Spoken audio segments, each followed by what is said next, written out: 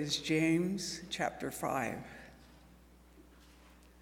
Come now, you rich people, weep and wail for the miseries that are coming to you.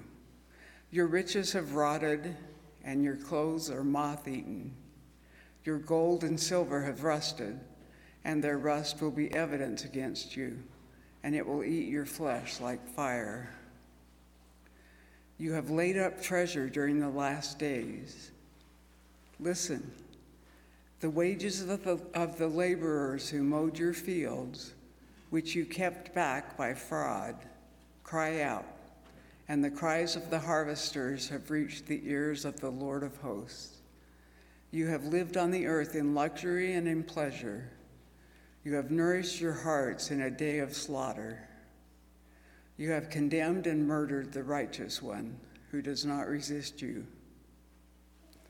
Be patient, therefore, brothers and sisters, until the coming of the Lord. The farmer waits for the precious crop from the earth, being patient with it until it receives the early and the late rains. You also must be patient. Strengthen your hearts, for the coming of the Lord is near. Brothers and sisters, do not grumble against one another, so that you may not be judged. See, the judge is standing at the doors. As an example of suffering and patience, brothers and sisters, take the prophets who spoke in the name of the Lord. Indeed, we call blessed those who have showed endurance. You have heard of the endurance of Job, and you have seen the outcome that the Lord brought about, for the Lord is compassionate and merciful. Above all, brothers and sisters, do not swear, either by heaven or by earth, or by any other oath, but let your yes be yes, and your no be no, so that you may not fall under condemnation. Are any among you suffering? They should pray. Are any cheerful? They should sing songs of praise. Are any among you sick? They should call for the elders of the church and have them pray over them, anointing them with oil in the name of the Lord. The prayer of faith will save the sick, and the Lord will raise them up, and anyone who has committed sins will be forgiven. Therefore, confess your sins to one another and pray for one another so that you may be healed. The prayer of the righteous is powerful and effective. Elijah was a human like us, and he prayed fervently that it might not rain. And for 3 years and 6 months it did not rain on the earth. Then he prayed again, and the heaven gave rain, and the earth yielded its harvest. My brothers and sisters, if anyone among you wanders from the truth and is brought back by another, you should know that whoever brings back a sinner from wandering will save the sinner's soul from death and will cover a multitude of sins. The word of the Lord. Thanks, God. Good job.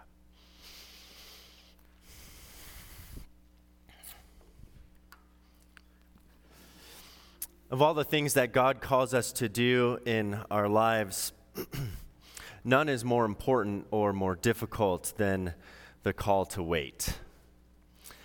Let's pray. Gracious God, once again, we have come to place our lives in front of your open word. No mortal words will do, so send your Holy Spirit to speak to us in the deepest and most protected corners of our hearts and transform us according to the word made flesh, in whose name we pray. Amen. I don't think I really need to make the case that we spend a lot of time in our lives waiting. You know, this is Mother's Day, and we're reminded that it takes about 9 months before our lungs are even ready to breathe fresh air as we are in the womb. And as life begins, so it continues.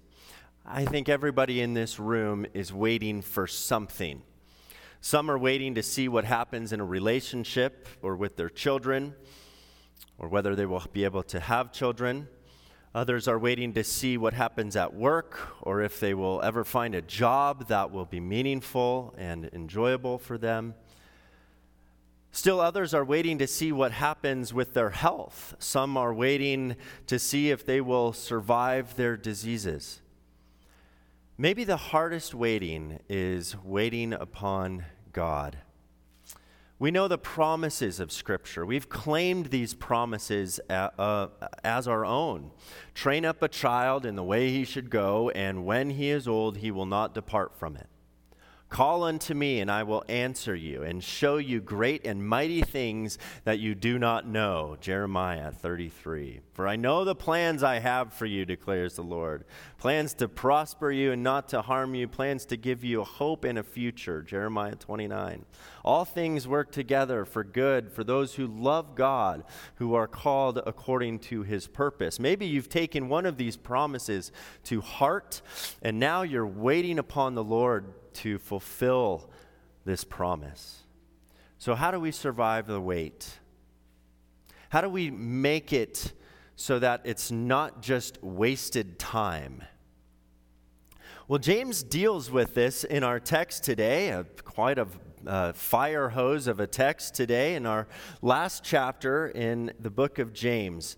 And he looks at it in a variety of different ways. It begins with James stepping into the role of the prophet, the tradition of the prophets, to offer this stark rebuke to the bougie folks who in their apathetic materialism ignore the poor and take advantage of every opportunity they can to get ahead, even at the cost of others. James writes this: Listen, the wages of the laborers who mowed your lawns, who mowed your fields, which you kept back by fraud, cry out.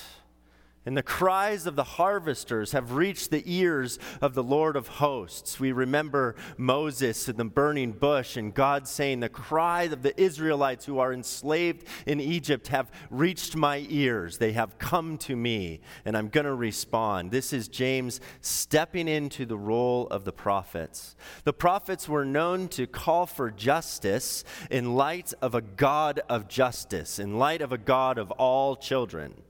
One of the reasons the prophets and Jesus are so hard on the rich, especially the deceitful and the corrupt wealthy, is not because they happen to have a lot of money, but because the pursuit of luxury, especially in this regard, shows an inability and an unwillingness to wait on the Lord for daily provision, especially in circumstances where the poor are harmed by the rich. For the Hebrew people, their defining story is in the wilderness, when God provided them daily manna.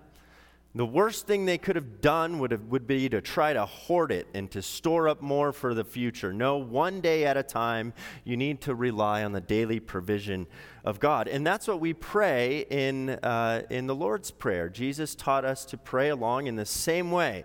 Not give us today our investments secured for our future, but give us today our daily bread. Just enough for today, so that we will trust you tomorrow and the day after that and the day after that. There's a beautiful prayer by theologian Walter Brueggemann that I love. I'd like to share it with you.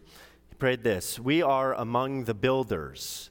We do silos and missile silos. We do tall towers and large granaries. We do pyramids and monuments and steeples and high rises.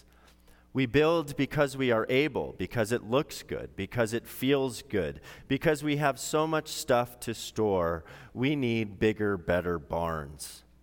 We make it tall and shiny and beautiful, only to discover that moth and rust consume, only to discover that shiny surface turns empty shell, only to discover that storage is for goods that melt and sour. We end closer to empty-handed than we imagined. As we are able, we turn from our cities to you, O God. We turn from our successes to you. We turn from our reason to you. We turn from our power to you, to you, to you, to you, to you. Our help is in no other, save in you alone. You only, you enough, you in your generosity. Whom have we in heaven but you? There is nothing on earth that we desire other than you. Hear our trust and our thanks and our readiness to obey.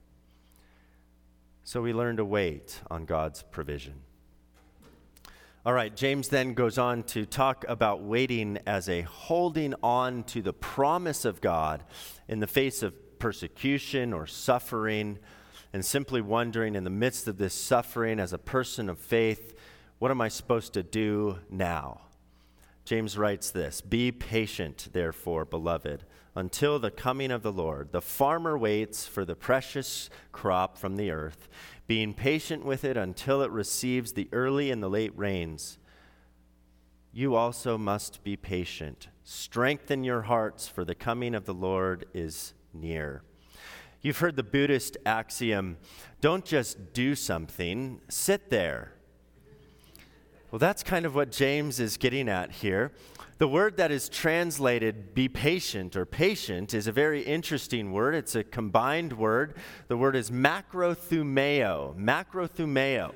Thumos means passion or rage, and macro means far or a distance away from. So literally it means far from passionate rage. It's the word that basically means mellow or tranquil. Or even-keeled. Paul uses this word in 1 Corinthians 13 when he describes agape love. Love is patient. Love is macrothumeo. It's mellow. It's contented. It's relaxed. It's at rest. James is counseling his readers to be patient like the farmer waits for the growing season because he knows that the plants will grow if given a chance with the early rain. And this becomes for us an image of the restful side of our faith. There's a kind of waiting that isn't restless or anxious or irritable, but relaxed and content, tranquil in the waiting. A faith that hopes in the promise of God is a faith that knows how to relax as much as it knows how to work. Last week, Pastor Bree drew from the early church father, St. Augustine of Hippo, and the problem of disordered loves. She mentioned the ordering of loves, that we love God first, and out of that priority, then we are able to love others and ourselves appropriately. Well, with that same theme in mind, when we have our loves in their proper order, we also find ourselves in an appropriate rhythm of work and rest, work, activity, and waiting. Augustine says this, "O God, who is ever at work and ever at rest, may I be ever at work and ever at rest." So now James, remember, James is the prophet of action, right? Faith without works is dead, James said earlier. Now James becomes the prophet of confident faith, and how to relax and to wait for plants to grow in their own time. These two prophetic challenges go together, and they're really important to nurture the symbiotic relationship between faith and work, or between contemplation and action. They go together to produce whole and healthy Christian living and behavior. Because contemplation, or you could say faith, without action is mere theory.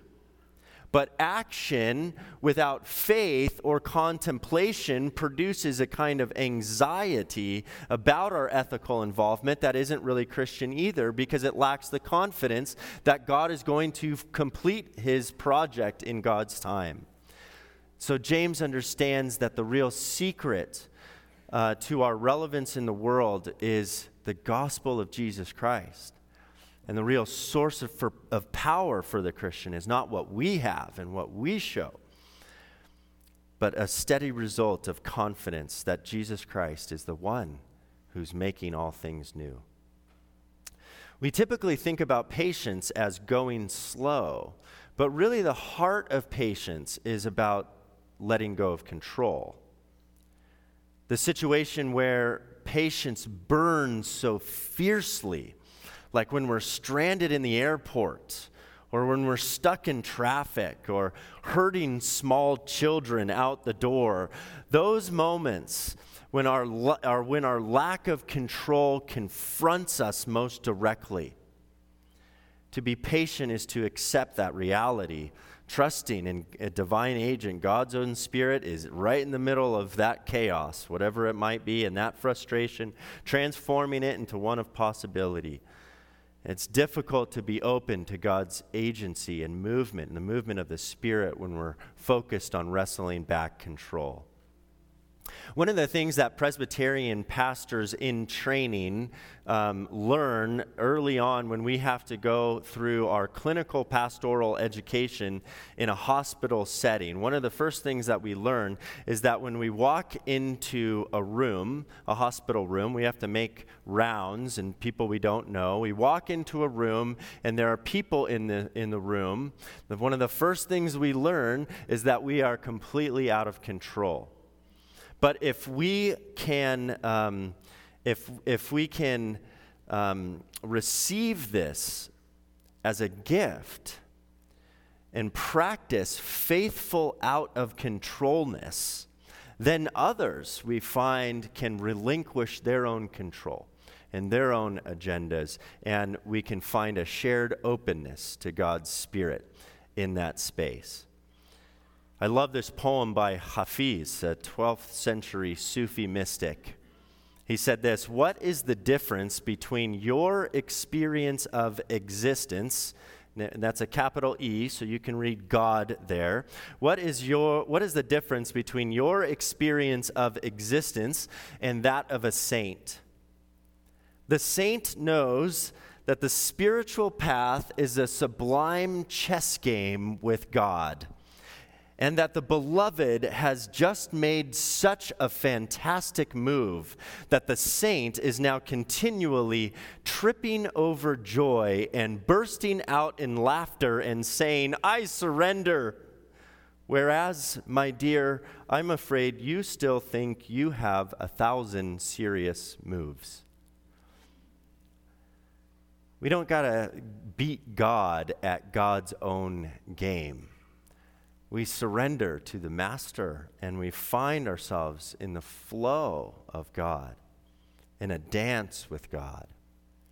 Then he furthers this idea, James does, and suggests that this hope we have is so durable, this faith is so durable, that even in the face of suffering, and when our faith is being tested, it has the capacity to endure because of the object of our faith, Jesus Christ, endured the cross.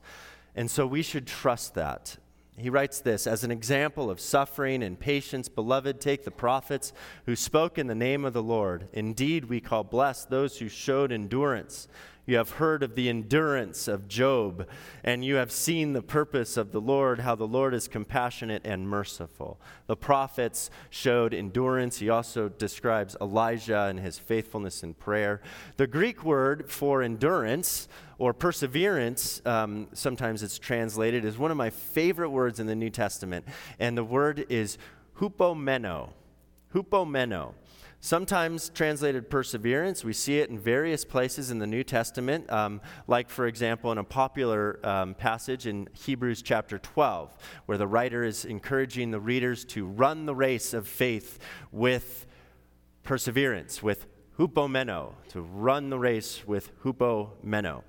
Hupomeno is a compound word with two parts. Hupo means underneath, and meno means to remain or to stay or to abide. When Jesus says, "Abide in me" in John 15, that's meno. Hupomeno means to remain underneath. That's what it literally means. I remember when I was in college studying abroad in Egypt, and we were in the desert, and I saw a Bedouin leading a camel train, like you do. And I was impressed by the luggage on the backs of these camels and how they were able to remain underneath all that weight, all that luggage. That's hupomeno, these camels. If you've ever seen in the bodybuilding competition in the Olympics, these women and men lift a barbell with sometimes over 500 pounds. This is Phil Grapaldi, known as Grapaldi the Great. Being able to remain underneath all that weight, all that pressure, that's hupomeno, that strength to endure underneath that weight. I will persevere, I can hang in there, I will not collapse. And that's what the text is calling us to do. Our faith is often tested, and we sometimes feel like collapsing. James is saying, keep going, hang in there, remain under the pressure. It will hold up, it's durable. William Barclay, a great theologian of the last century, he said, upomeno is one of the noblest of New Testament words. It's not patience which can sit down and bow its head and let things descend upon it passively endure until the storm is past. No, it's the Spirit which can bear things, not simply with resignation, but with blazing hope. It's the Spirit which bears things because it knows that these things are leading to a goal of glory. It's not the patience which grimly waits for the end, but the patience which radiantly hopes for the dawn. Philosopher Philo called upomeno the queen of virtues. Okay, here's a Mother's Day story for you. Several years, I guess it's been 10 years ago now, one evening I was having a meal by myself at Rubio's fresh Mexican grill. It's one of those, fast, casual California Mexican Baja things. And I was enjoying having this meal by myself because I had a very busy day with lots of meetings and all of this, and I was taking a little break before the evening meeting.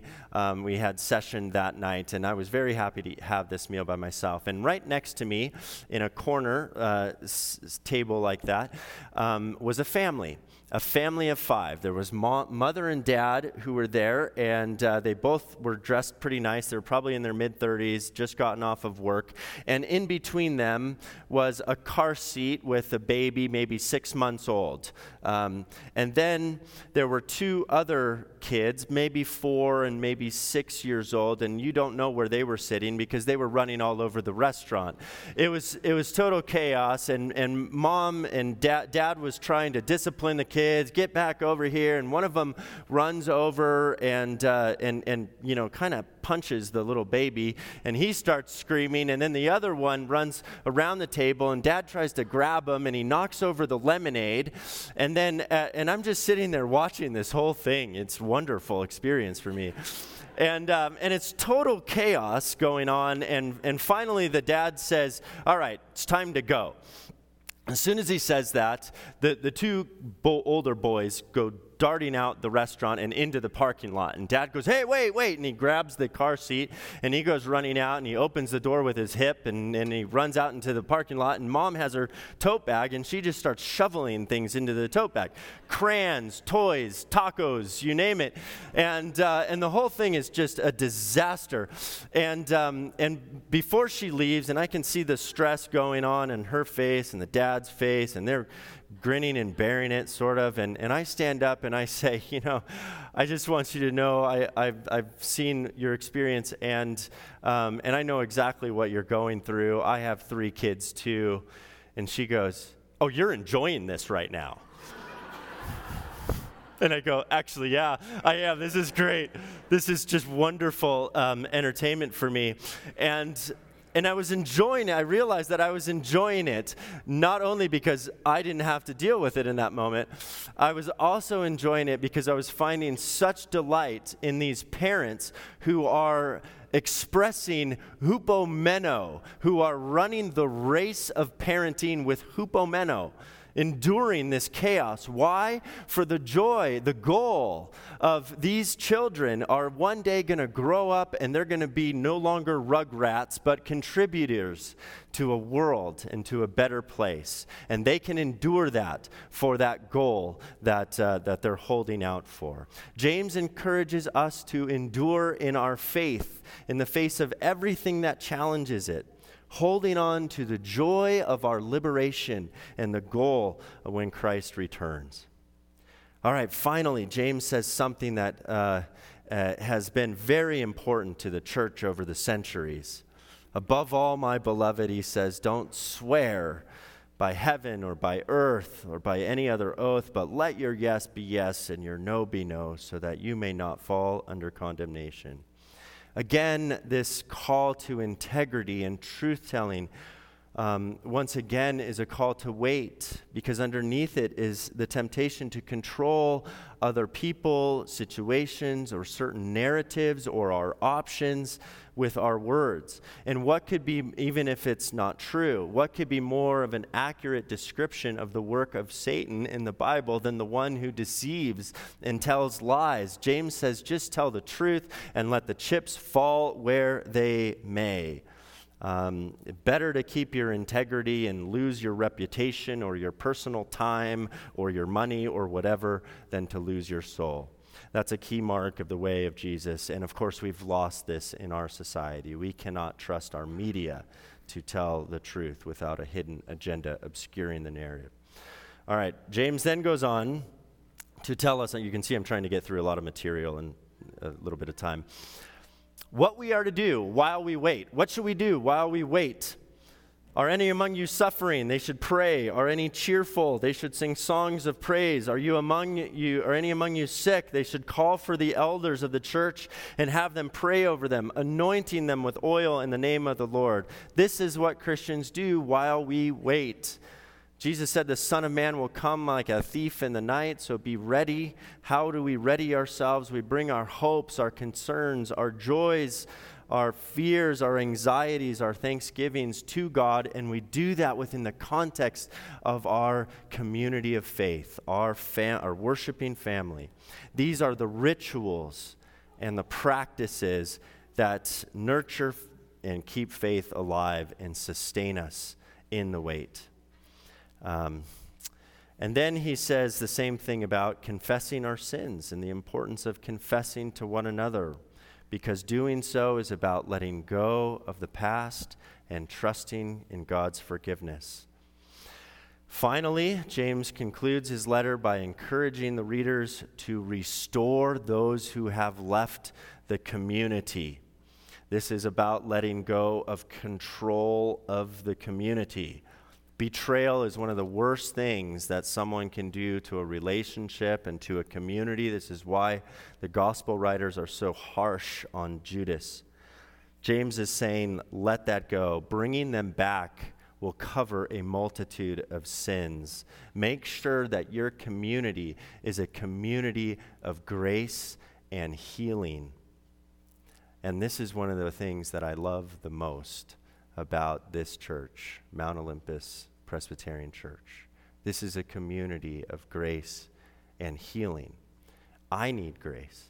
I need healing. And we're all just beggars trying to show other beggars where to find bread. And so instead of a relentless pursuit of luxury, we trust in God's daily provision. Instead of throwing in the towel in the wake of the pain of our suffering, we wait on God's promise. Instead of fabricating stories to maintain control, we trust in God's truth to prevail. Instead of controlling our time with endless activity and anxiety, we enter God's rhythm of work and rest. And instead of controlling our community with exclusion and judgment, we welcome all, knowing that the true judge is also the merciful and compassionate one. Here's one more poem, and I'll end. This one's by Rumi. He writes, "When I run after what I think I want, my days are a furnace of distress and anxiety. If I sit in my own place of patience, what I need flows to me, and without any pain. From this I understand that what I want also wants me, and is looking for me and attracting me. There's a great secret in this for all who can grasp it." God, we thank you that even as we stop and sit in patience, we discover that what we really want is you. And how grateful we are that you want us and are attracting us to yourself. So as Bree reminded us last week, may we draw near to you as you have drawn near to us.